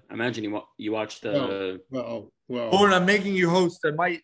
I am in LA, so I might need to. I'll pass the buck over and just to continue on. I might need to get dinner with my uncle, but continue. This is golden. Yeah. I imagine you watched the recording after. Yeah, I did. The way I listened to the game on the way home, but the way we played, I probably should have watched the whole game and let somebody else coach my team because we weren't worth a lick that night. But we didn't compete that night. That's the one that bothered me. Like we played a really good team. They're really good. We just didn't compete. So, but so I did watch when I got back.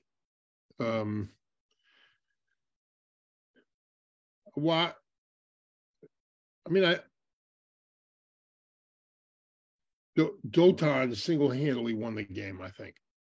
Like with everything that's going on, like we didn't start to pull away until Dotan. Right. Anytime the Mount went on some type of spurt, Dotan would make a big shot or make a big play. Yes. And then he had like 2 or 3 minutes where he just dominated both sides of the floor. So that, you know, they kind of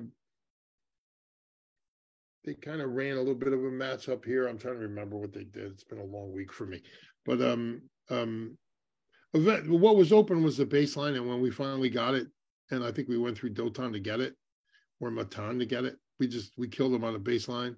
But that's what I mean. Like Roy had a great night that night. So like one night it's Roy, one night it's another guy. You know, the thing is that your best players are going to get the most opportunities in this offense. This is the way it is. Sometimes they like let's just take Zevi 2 nights ago when they go box on him. So he they went box and we subbed in Orr, and that was his brilliant move, and it was the way to go. And we kind of hung in there for a while, and then they eventually had to get out of that box because they were losing by so much. It was a unique way to guard us. I'm glad we saw it this early in the season. It'll give us experience when other coaches try to do it, which I'm sure is inevitable. But the difference is when Max was there, we guarded, even though we got in foul trouble and all that. We guarded, and when you guard, I don't care who it is. You're supposed to slap a team like that around. If you're supposed to slap a team like that around, slap them around. Right. If you're not, then just slap them around anyway. You know what I mean? Like, go in there with a little bit of I think we're learning how to do that. By the way, the iteration of the team before Monday night was a team that all YU fans got used to. And our limitations were a little bit obvious. Right. And then this Mamma Jamma comes in here, and now we're a whole nother animal. No mistake. We are a whole nother basketball team right now. I think wrongly, Max, I think people were skeptical, they saw the D1 brand next to him, but people say, he didn't play all that much last year, but it still doesn't matter. You're training with top players every day, even if you're not seeing a minute on the court in a regular season game. It's going to make you better down the road.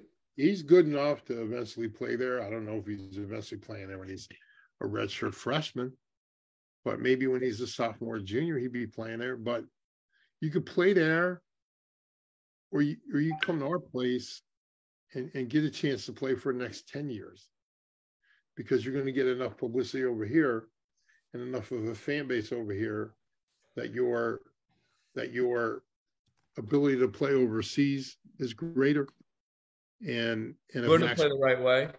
Yeah. Over here. Yeah. Correct. So you could go there and sit on somebody's bench. That's not a problem. That's not worth it. Yeah. Yeah, but I'm saying once you're doing this, why don't you just do it? Just get in over here and let's play. Play. We get over here and play. You're going to play here. It's a question if you're going to play there. We know you're going to play here. So why not come here and play? He's a really smart basketball player. He knows what he's doing. He knows what we're doing. So, we're different now. We're very different than we were a week ago. Matter of fact, different than we were last Saturday night.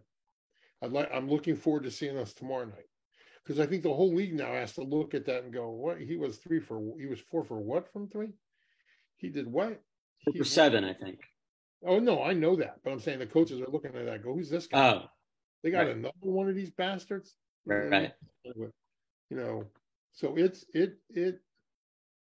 there's he's got 4 years of eligibility. It's an awesome thing, and that's what I mean. Like, people don't get that we have to take a macro view. We can't take a micro view. You take your games with micro view. You have to go micro view on your games. You can't do that on your season. You have to. We're playing the long game here. That's what's up. Yeah, Coach, pretty crazy moment actually right now in Skyline play. Farmingdale's up 62-61 on St. Joseph, Long Island. They have the ball with 39.1 seconds left. Farmingdale has it, or Long Island has it? Farmingdale has the ball up 1 with 39.1 seconons left. Where is the game? You want me to text you the stream? We can simulcast. No, you can simulcast if you want, but I don't need to see them. I just want to know the final score. I tried not to watch them. I'm saying, where's the game? Yeah, I'm just kind of curious because after Old Westbury tomorrow night, the Macs have St. Joe's Long Island, Motzei Shabbos. Yeah. Where's the game? At the MSAC. No. Saturday night. Where's the Farmingdale. I'm sorry. Farmingdale's home. Okay. One can dream these last 39 seconds. Farmingdale has the ball, you said? And how much is on the shot clock? It looks they're showing a picture of the scoreboard, so you can't see the shot clock, unfortunately. Somebody took the time out. So even in the worst case, there's 30 on the clock. You get the ball back with 10 seconds to go. Yeah. We go now. If they give up a 3 or foul layup right here, the game's basically over.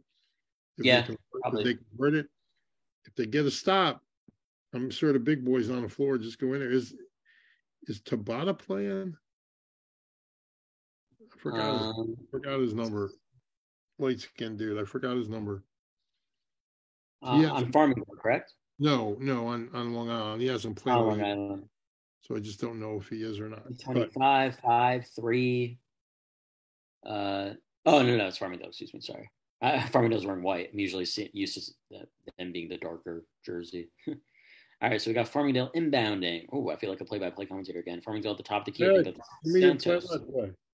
Santos finds the lane, no good, but he's called for drawing the foul and will shoot a pair. 32.5 seconds left. Farmingdale at the line for a pair. Santos at the line for 2? Yeah, it's Santos. I think he hit pretty well against us at the line. Yeah, I'm wondering one of these might be coming off. Good free throw shooter, but 35 seconds ago is a little different. I'll say that they were down 11 in the first half, right? Yeah, they were down by. I think at one point they were down by as much as 15 or 16. Yeah. Too strong on the first. St. Joe's. Who called? I didn't even need analytics to tell you that. Because he's actually pretty. Whoa! Our very gracious Mayor Wiesel on the ones and twos actually is putting the stream on right now. I can't see it. How do I do that? I just do I? If you click on Mayor's thing and you pin it, you can watch it right here. Okay, let's see what we got. Thank you, Mayor. Yeah, and I'm actually behind now on my stream. Okay. So it looks like he missed both. St. Joe's missed, and then they had to foul Farmingdale again. So Farmingdale's going back to the line. Whoa. He missed both? Yeah, and now you're seeing right now on Mayor's picture. All right, now it's a 2-point game. 15 seconds left. Is this what's his name? It's a little. I wanted to ask before, and go ahead. We could get it on this pod, but it was super interested in. Go ahead, Jack. I had heard that about what it was like learning from Bobby Knight, what that experience was. And we would talk so much. We always ended off with the Tamir thing, but I think I'd really be interested in knowing about you and your experiences with one of the. I try not to talk about it because it's Is it a secret? I don't know if it was a secret. No, it kind of was till you just let it out the bag. Wow, a ball screen. Who'd have thought that? We could edit it out. Wow. They could edit it. Oh, you don't have to edit it out. Did they? Why'd they do that? There's not enough time. Oh, maybe there's 6.6 left. I don't know. I would have gone for the tie now. Kid got there right quick. What was it like? He's probably one of the 5 smartest people I've ever met in my life. And do me and Jack make that top 5? Definitely not. I don't. Well, you may. I might be one of the 5 funnest people you've ever met in your life, but I don't know if I'd fall into 5 smartest. My youth, I was a bit of a mess now, so that I don't know if. Well, you know what I used to do, Jack? I used to call coaches up on the phone, I might even have them over here. Let me see. Some of my most prized possession. Let me see if might be it right here. Here we go, Jack. I don't know if you could see this, but let's see if you guys can make this out. Let me see if I can get it right. Wait a second. Let's try it this way. Can you read that? Oh, no. You'd have to read it out. It's too blurry. Yeah, it says Conversation Coach Newell. And it's both sides of this one. I have a ton of them. I would call Coach Newell Pete Newell. For those who don't know Pete Newell, and this might be new to somebody in California, but Coach Newell, the last 8 times they played John Wooden. The last 8 times they played each other, Coach Newell beat him 8 times. The last 8 times he was coaching that league. So Coach Newell, probably probably smartest basketball coach I've ever met. Him and Coach Knight. But Coach Newell was brilliant. He gave so much of his time. You know, I was like dying for a conversation. So I just called coaches. I don't want to. I feel bad dropping names. I just called coaches. I didn't meet Coach like that. I met Coach at his own basketball camp, and then I think they got this. Yeah, game over. Ooh. Yeah, nothing's here. Game over. Take it off. Take it off. I don't want to watch this nonsense anymore. All right. Farmingdale survived. They blew it. They blew it. Yeah. So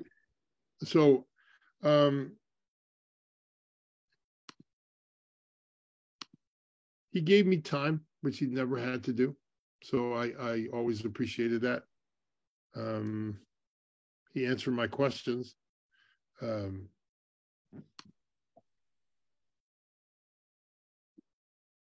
That's all I'll say about that. I don't really want to get into it too much, but we can respect that. I don't always talk about it. I usually never talk about it because, you know, I'm a loud guy and everybody always kind of, you know, correlates it, and I don't like the correlation. I'm a totally different person, and but he's like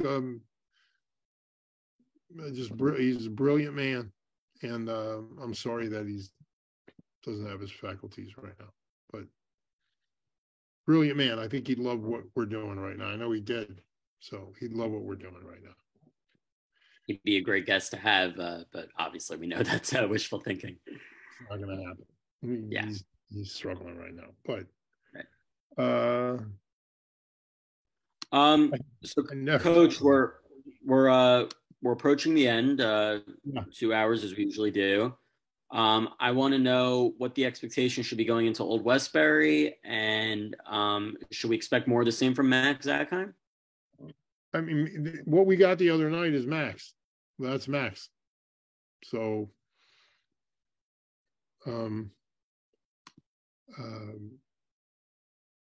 yeah, we should expect the same from Max. I think some guys are going to.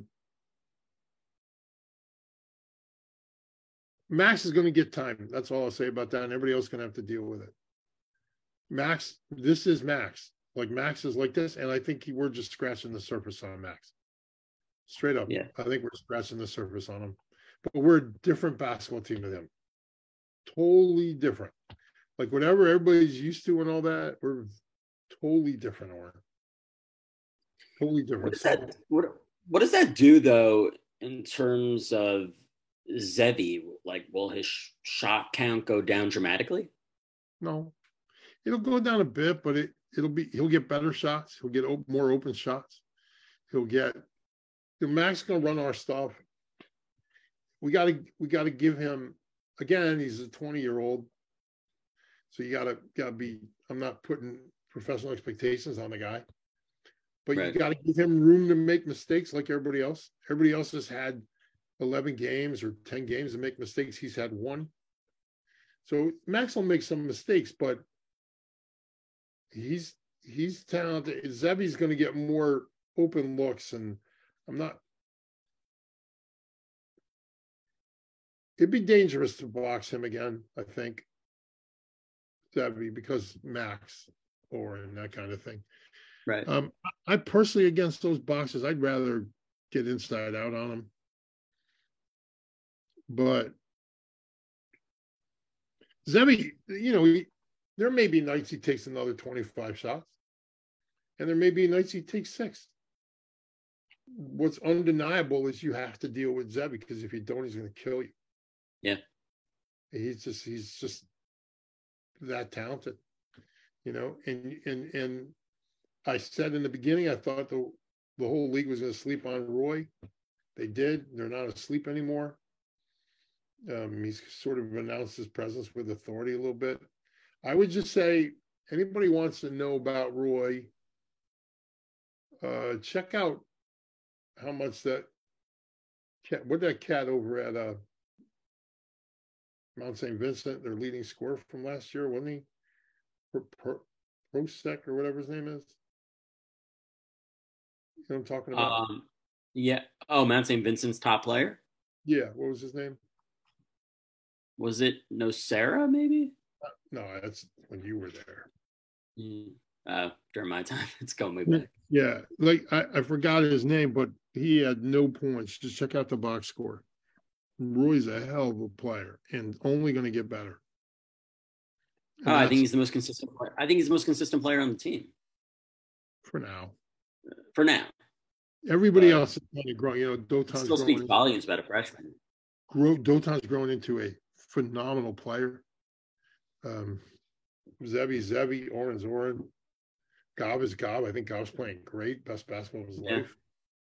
Got that Baltimore fighting spirit in him. Got something in him. He's like that boy number 11. He don't want no piece of Gob. He's got the most passion on that team, hands down. He gets after you. He's no joke. He's so into it. I caught up with his high school coach the other night, Coach Krieger. Was that right? What Coach Krieger had to say? At the tournament, I said Gob is getting minutes. He said, "How's he doing?" I said, when he's feeling that 3-point shot, it's a beautiful rainbow. Did you go to the game Saturday night? I went to Hank and chat with the hopes of seeing Donnie there, but it looks like Donnie didn't stay there for Shabbos. No, he did. He just one he was sick on Shabbos, but two, he went home. But he was at the YU game Saturday night. He was. He left right after Shabbos and made the game Saturday night. Holy cow! He lives around the corner. He got there, I don't know, 9:00 probably. He was a few minutes late. But you're saying he was in Baltimore for Shabbos, and then he was at our house. Oh wow! He made it on time for the YU game. Wow. I'm not going to talk about any law breaking on this. No, Donnie's a straight shooter. I'm just impressed. That's all.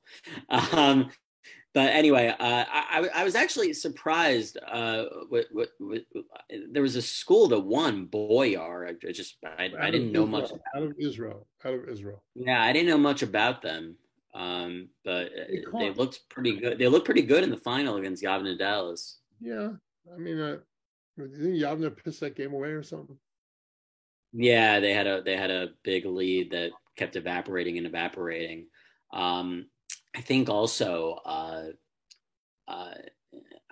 think there have been other Israeli schools that have been trying to make inroads with these American basketball tournaments. I don't know if you remember Richard Charlotte, but wasn't he doing some consulting for an Israeli school, trying to get them more involved in American tournaments? Yeah, he may have. I know Boyer's come every year for the last however many years.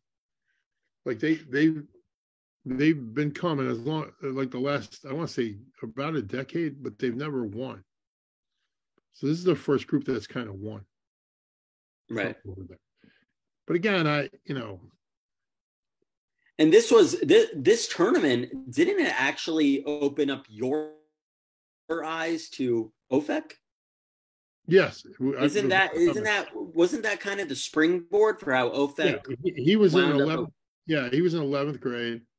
And contrary to what his coach, who's a phenomenal guy, I love him to death. Right, Coach Zimmerman. Yeah, but Coach Zimmerman says that he never told me this, but I texted Elliot. Zim says that he's going to Division I. But so Elliot, I'm like, we were looking at Griffin Levine. Yeah, sure. And there was also Mason Schwaber. Yeah, but Griffin was what we thought we could get. Right. Griffin ended up going to Pratt, right? He did. And so I went to see him, and I'm the biggest loser in the world because I think I'm the only person, the exception of maybe the director, Sherry Braunstein. I'm not sure I think she was there the first year, who's been to every single one of those. And as a matter of fact, I never coached in that tournament, but I'm the first official technical foul of that tournament. That's a good sitting follow. on my friend's bench, and I got teed up in that tournament. Anyway, Yeah. So let the record show I got the first. And I watched Ovek play a couple possessions, and I sent a text to Elliot, and I'm like, dude, I don't know who this guy is, but he's the missing piece, because we knew what we had coming back. Right. Like, I think that year was the year we won the championship. So we knew what we were going to get. We knew Gabe was coming, but then that senior year, when he was a senior, went back, and then he was the guy we wanted. And so I remember texting Elliot. He's like, can you describe him? I said, well, here's how I describe him. This kid right here, he gonna run over to you, punch you in the mouth, and take your lunch money. Then he's gonna go find your mom and punch her in the mouth just because that's who he is. And that's how I described Ovek. And Elliot was intrigued. And I don't want to say blew me off in 11th grade, but it was, like Zim said, kind of had other, this Texas recruiting him, and then his senior year took a little more seriously. Was he back in Baltimore the following year? Yeah, they came again. He broke the rim in the other, in the that brand new gym they got. Were you up there? Yeah, I was there. I was there the other night. The Wiener gym, right? Right. So that used to be the green gym, and he broke the basket. He bent the rim on. Yeah. So he came then next year. He was the same bad dude that he was the year before that. And arranged a trip for him to come see YU. And I think Donnie and maybe Ryan showed him around. I want to say. Maybe it was Donnie and Sim. I don't remember.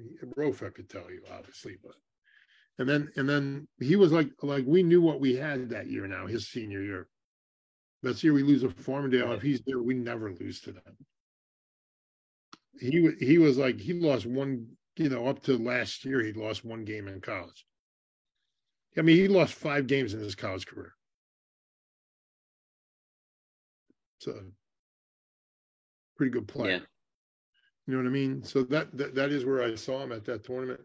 No, there's never really been.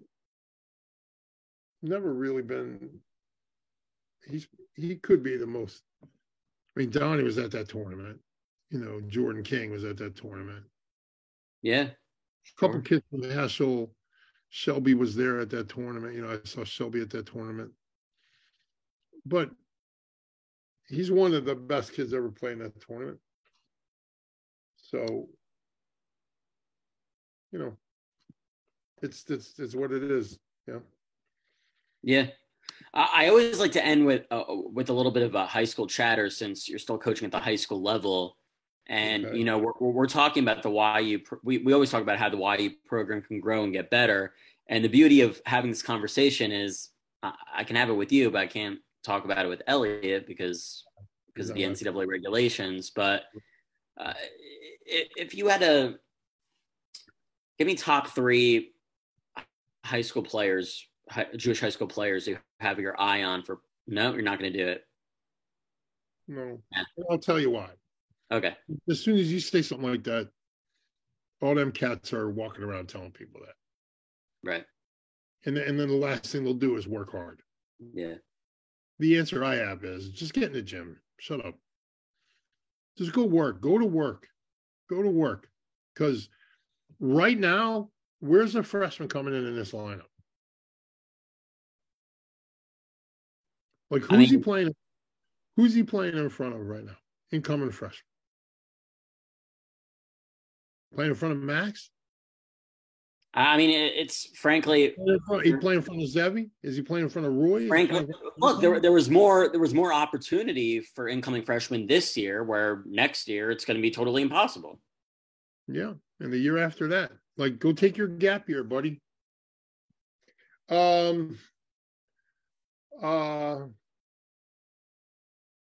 I'm not even sure there's 3, Oren. Wow. Like you know what the problem is right now with kids? They all want superstar treatment without superstar effort.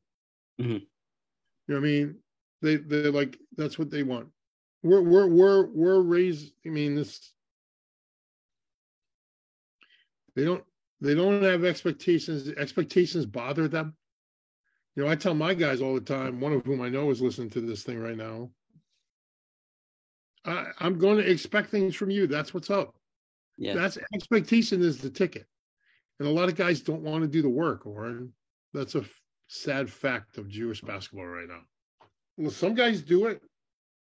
Most kids are like, nah, I'm going to play PlayStation, or, you know, and then they want to know why they don't get playing time or why they didn't get recruited. You didn't get recruited. You didn't do the work.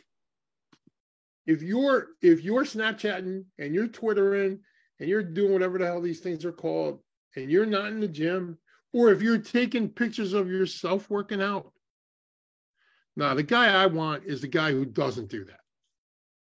I get, you know, you want to do it because, you know, you want it for your own edification or whatever like that, what I got to work on and stuff.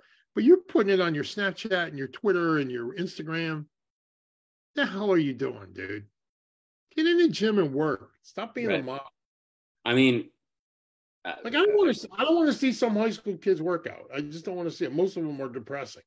Yeah. It's like they think they're working hard, and then you get them in the gym for 10 minutes, and they're dying. Yeah. You could ask my guy. You could ask my guys. Maybe if the guy who texted me is still listening, maybe he could tell you what 21 is like, and doing 5 of those in a day. Yeah. Listen, particular drill that we do. You know, you want to work, or if you want to work hard, you know, most guys have no idea what it's like to work hard. They think they do, and they have no clue. Go ahead. I'm sorry, I interrupted you. No, I think you're totally on the ball. I've known Zevi Salmon for 5 years, and throughout high school, he would. I think he had a platform, and he would promote. I think he would post a lot of videos of him in the gym in shoot arounds, and Zevi's totally off social media these days. Right, good for him, because I honestly think if you're a basketball player or any kid, get the hell off social media. But you know what your boss is going to do? The first thing your boss is going to do when you apply for a job, he's going to go to your Twitter account. Then he's going to hit up your Instagram. Then he's going to try to find your Snapchat or whatever other stupid thing you're on. Facebook.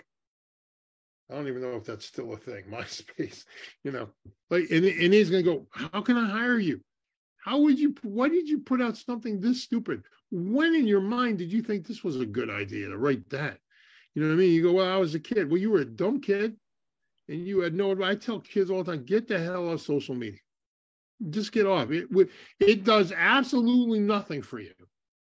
Okay? You might pick up a girl here and there, but it ain't the girl you're going to want to be with. Right? So get off of social media. It doesn't do you any good. Like if you're a teenager, you can only get in trouble on social media. And you end up spending your day like this. This is how you spend your day, just like that. Yeah. And you get lost in the abyss of nonsense. And you get lost in the abyss of nonsense. Like I mean, I have access to it, so I check it every once in a while just to see. But I'm almost never on Twitter. Never on Facebook. I just find you end up being in a Facebook discussion for 5 days, and then you realize you're both entrenched in what you're thinking anyway. So you just wasted 5 days of your life with nonsense. You know, so you could be. For all you high school players out there listening, listening to Coach Katz, more work on the court, less work on social media. Absolutely. And by the way, if you don't think coaches look at your Twitter or your whatever, you're crazy. You're crazy. Crazy. Get in the classroom, keep your grades up, and make yourself recruitable. Instead of doing all this pure stupidity on social media. It's I don't know a coach in the world that's happy his guys are on Twitter. I mean, maybe there are. I never met them. Yeah. But they're happy their kids on Twitter or Instagram or Snapchat. I don't know anybody in the world. And what kind of person do you want to be? Like, what? Why do you want, like, what's the point of it? Like, what? Stop following the crowd, get in the gym and get to work. If you want to be a player, if you don't want to be a player, I get it. But you just don't get basketball jobs. You have to earn them. Yeah. Ain't going to earn them on Twitter and Instagram. Get in the gym, shut up, get in the gym. Stop paying your trainer $1 million to put you through an obstacle course, because they got a cone here and a cone there. And, it's like a bunch of, forget that. Give me game situations, because you know what? Cones don't move defensively. You know what I mean? Like, you're dribbling around a chair. Well, that chair ain't going nowhere. The guy checking you, he's all over you. Chair ain't got no hands. Chair ain't slapping at you. You know what I mean? Like, get in there, get physical, get to work, and challenge yourself, because kids don't even know how to do that. They don't know how to challenge themselves. So get somebody who's going to challenge you, not somebody who's going to steal money from your parents with 14 different dribbling drills with 2 balls. Guess what? You only have 1 ball in the game. Get somebody to teach you how to get open off a down screen. Get somebody to teach you how to get open off a back screen. Get somebody to teach you what a curl is, a flash cut, a straight cut. You want to play at YU? Get somebody to teach you how to play man-to-man correctly. Not some nonsense you throw in there when your 2-3 zone gets old because you're down 15. Get somebody to teach you how to guard, because every single kid we get from these Jew leagues has no clue how to guard. None. Mm-hmm. And we spend half the time getting them to have to learn. And you see it for yourself. Honestly, Max was a good defender in high school. He wasn't great. Like, we knew we were going to have to teach him how to guard. And then he went to prep school in Bryant, and all of a sudden he knows how to guard. Well, hell yeah. You know what I mean? Yeah. But we still, everybody else we got has to work at it. Right? So, and that right there was definition of hard work. Max knew that his game needed some refining after the Yeshiva League, where he wasn't getting tested all that much. Right. Canterbury really took him to that next level. And he became a better player. He's bigger, stronger, faster. But more than anything else, he became a good defender. And so if you're a good defender, this is the bottom line for any kid looking to go to YU. And I'm only talking about YU because I can't talk about other colleges because I have nothing to do with them. If you're looking to go to YU and you can't defend, you're going to waste your freshman year, because you're just going to sit and watch. But if you know how to defend and you can play a little bit, you're going to play right away if you're any good. But if you don't know how to defend, good luck. You're in line. And the guys who put in the time the year before you by sitting and watching because they weren't taught how to defend. Again, this goes back to coaches. I think coaches owe this to players, and, they don't get it. And players don't get it from their coaches. Yeah. The coaches are like, I got to win my league, and that's it. And I think it's like people assume that if you kind of bring, like we talked about the other day, a couple weeks ago, if you bring somebody up by raising the level of play and expectation, you're automatically not going to win a championship. You can do both. You can raise a level of play for that kid that you owe, and you can still win a championship. You know what I mean? And so most kids, I can't think of one kid, including Gabriel, that came in from a Yeshiva League team and was able to guard right away. Judah wasn't able to do it. Jamie wasn't able to do it. They had to work at it, and Judah did a great job at it. I mean, Jordan, Tyler was pretty good at it. Give him a little credit. Jordan was pretty good at it. But not right away. In other words, Mike Berg too. He was good at it, but but remember, Mikey came to YU. He's older, right? So he's more one of the oldest players in the league, right? So he's but like the other guys had and I feel for the guys who played before Elliott got there because they weren't playing much man to man. Yeah, basic low expectation basketball, right? So this is expectation basketball. We expect you to want to be good. Like like I said the other day, if If you're not willing to get in the gym, you're at the wrong program. Because you're not going to play if you're not going to work. Yeah. And there's no guarantee if you do work that you're going to play. You just have to earn it. And if you don't want to compete for a job, you're definitely at the wrong place. Because it's about competition. And you want to know what else is about competition? Every day you go to workplace. Every single day. If you don't compete in the workplace, I mean, you could be in an ivory tower job in some college, you know, no offense, Oren, but I'm saying, like, if you get in the marketplace, you have to work and you're going to have to compete. Nowadays, I'll end with this, Oren, because I heard this. Aaron McKee was talking about John Chaney, and he told this story. Guy said, I think he said, my grandfather walked 10 miles to school. My father walked 5 miles to school. I'm driving a Lexus. My son's going to be driving a Ferrari. My grandson is going to be walking 10 miles to school. Because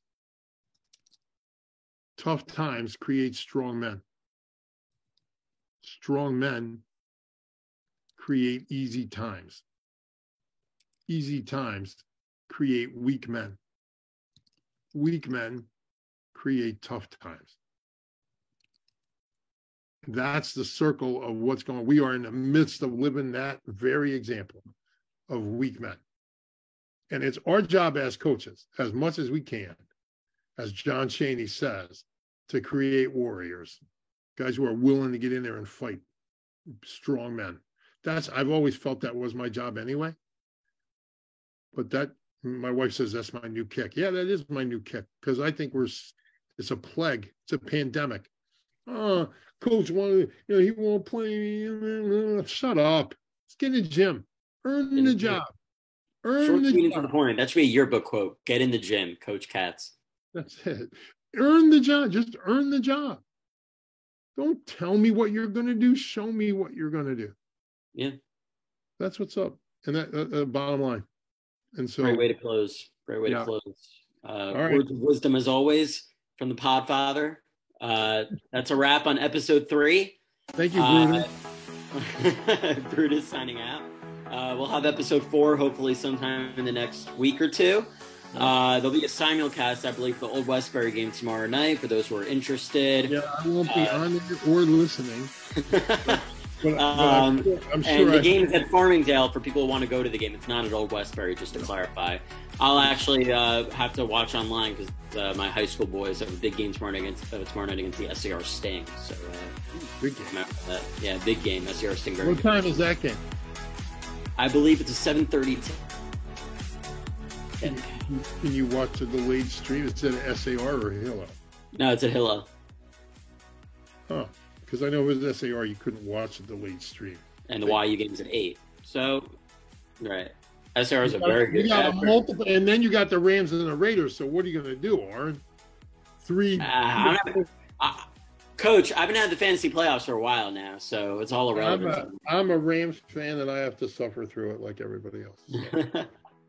Hey, you can enjoy the. So I Hanukkah's coming up. I could buy you a Baker Mayfield jersey. Yeah, well, like I pointed out to my director of player development, Uzi Stern, and my 2 players. Oh, I had a few players in the gym. The Rams have 2 first picks in the draft on their roster, actually, at quarterback, in Matt Stafford and Baker Mayfield. And all I'll say is this: a lot good that's doing for him today. Yeah. So whatever. It's if it keeps the 49ers from getting a quarterback, I'm happy to. But you the 2 things anyway, the 2 things that destroyed my life were the Cowboys and the 49ers. Those 2 teams cannot lose enough for me. Yeah. That's all I'll say about that. That's how you close a podcast. Thanks as always to our viewers. And that does it for episode 3 of the Harold Katz podcast. Thanks, guys. Have a good night. Thanks, Oren. Recording stopped.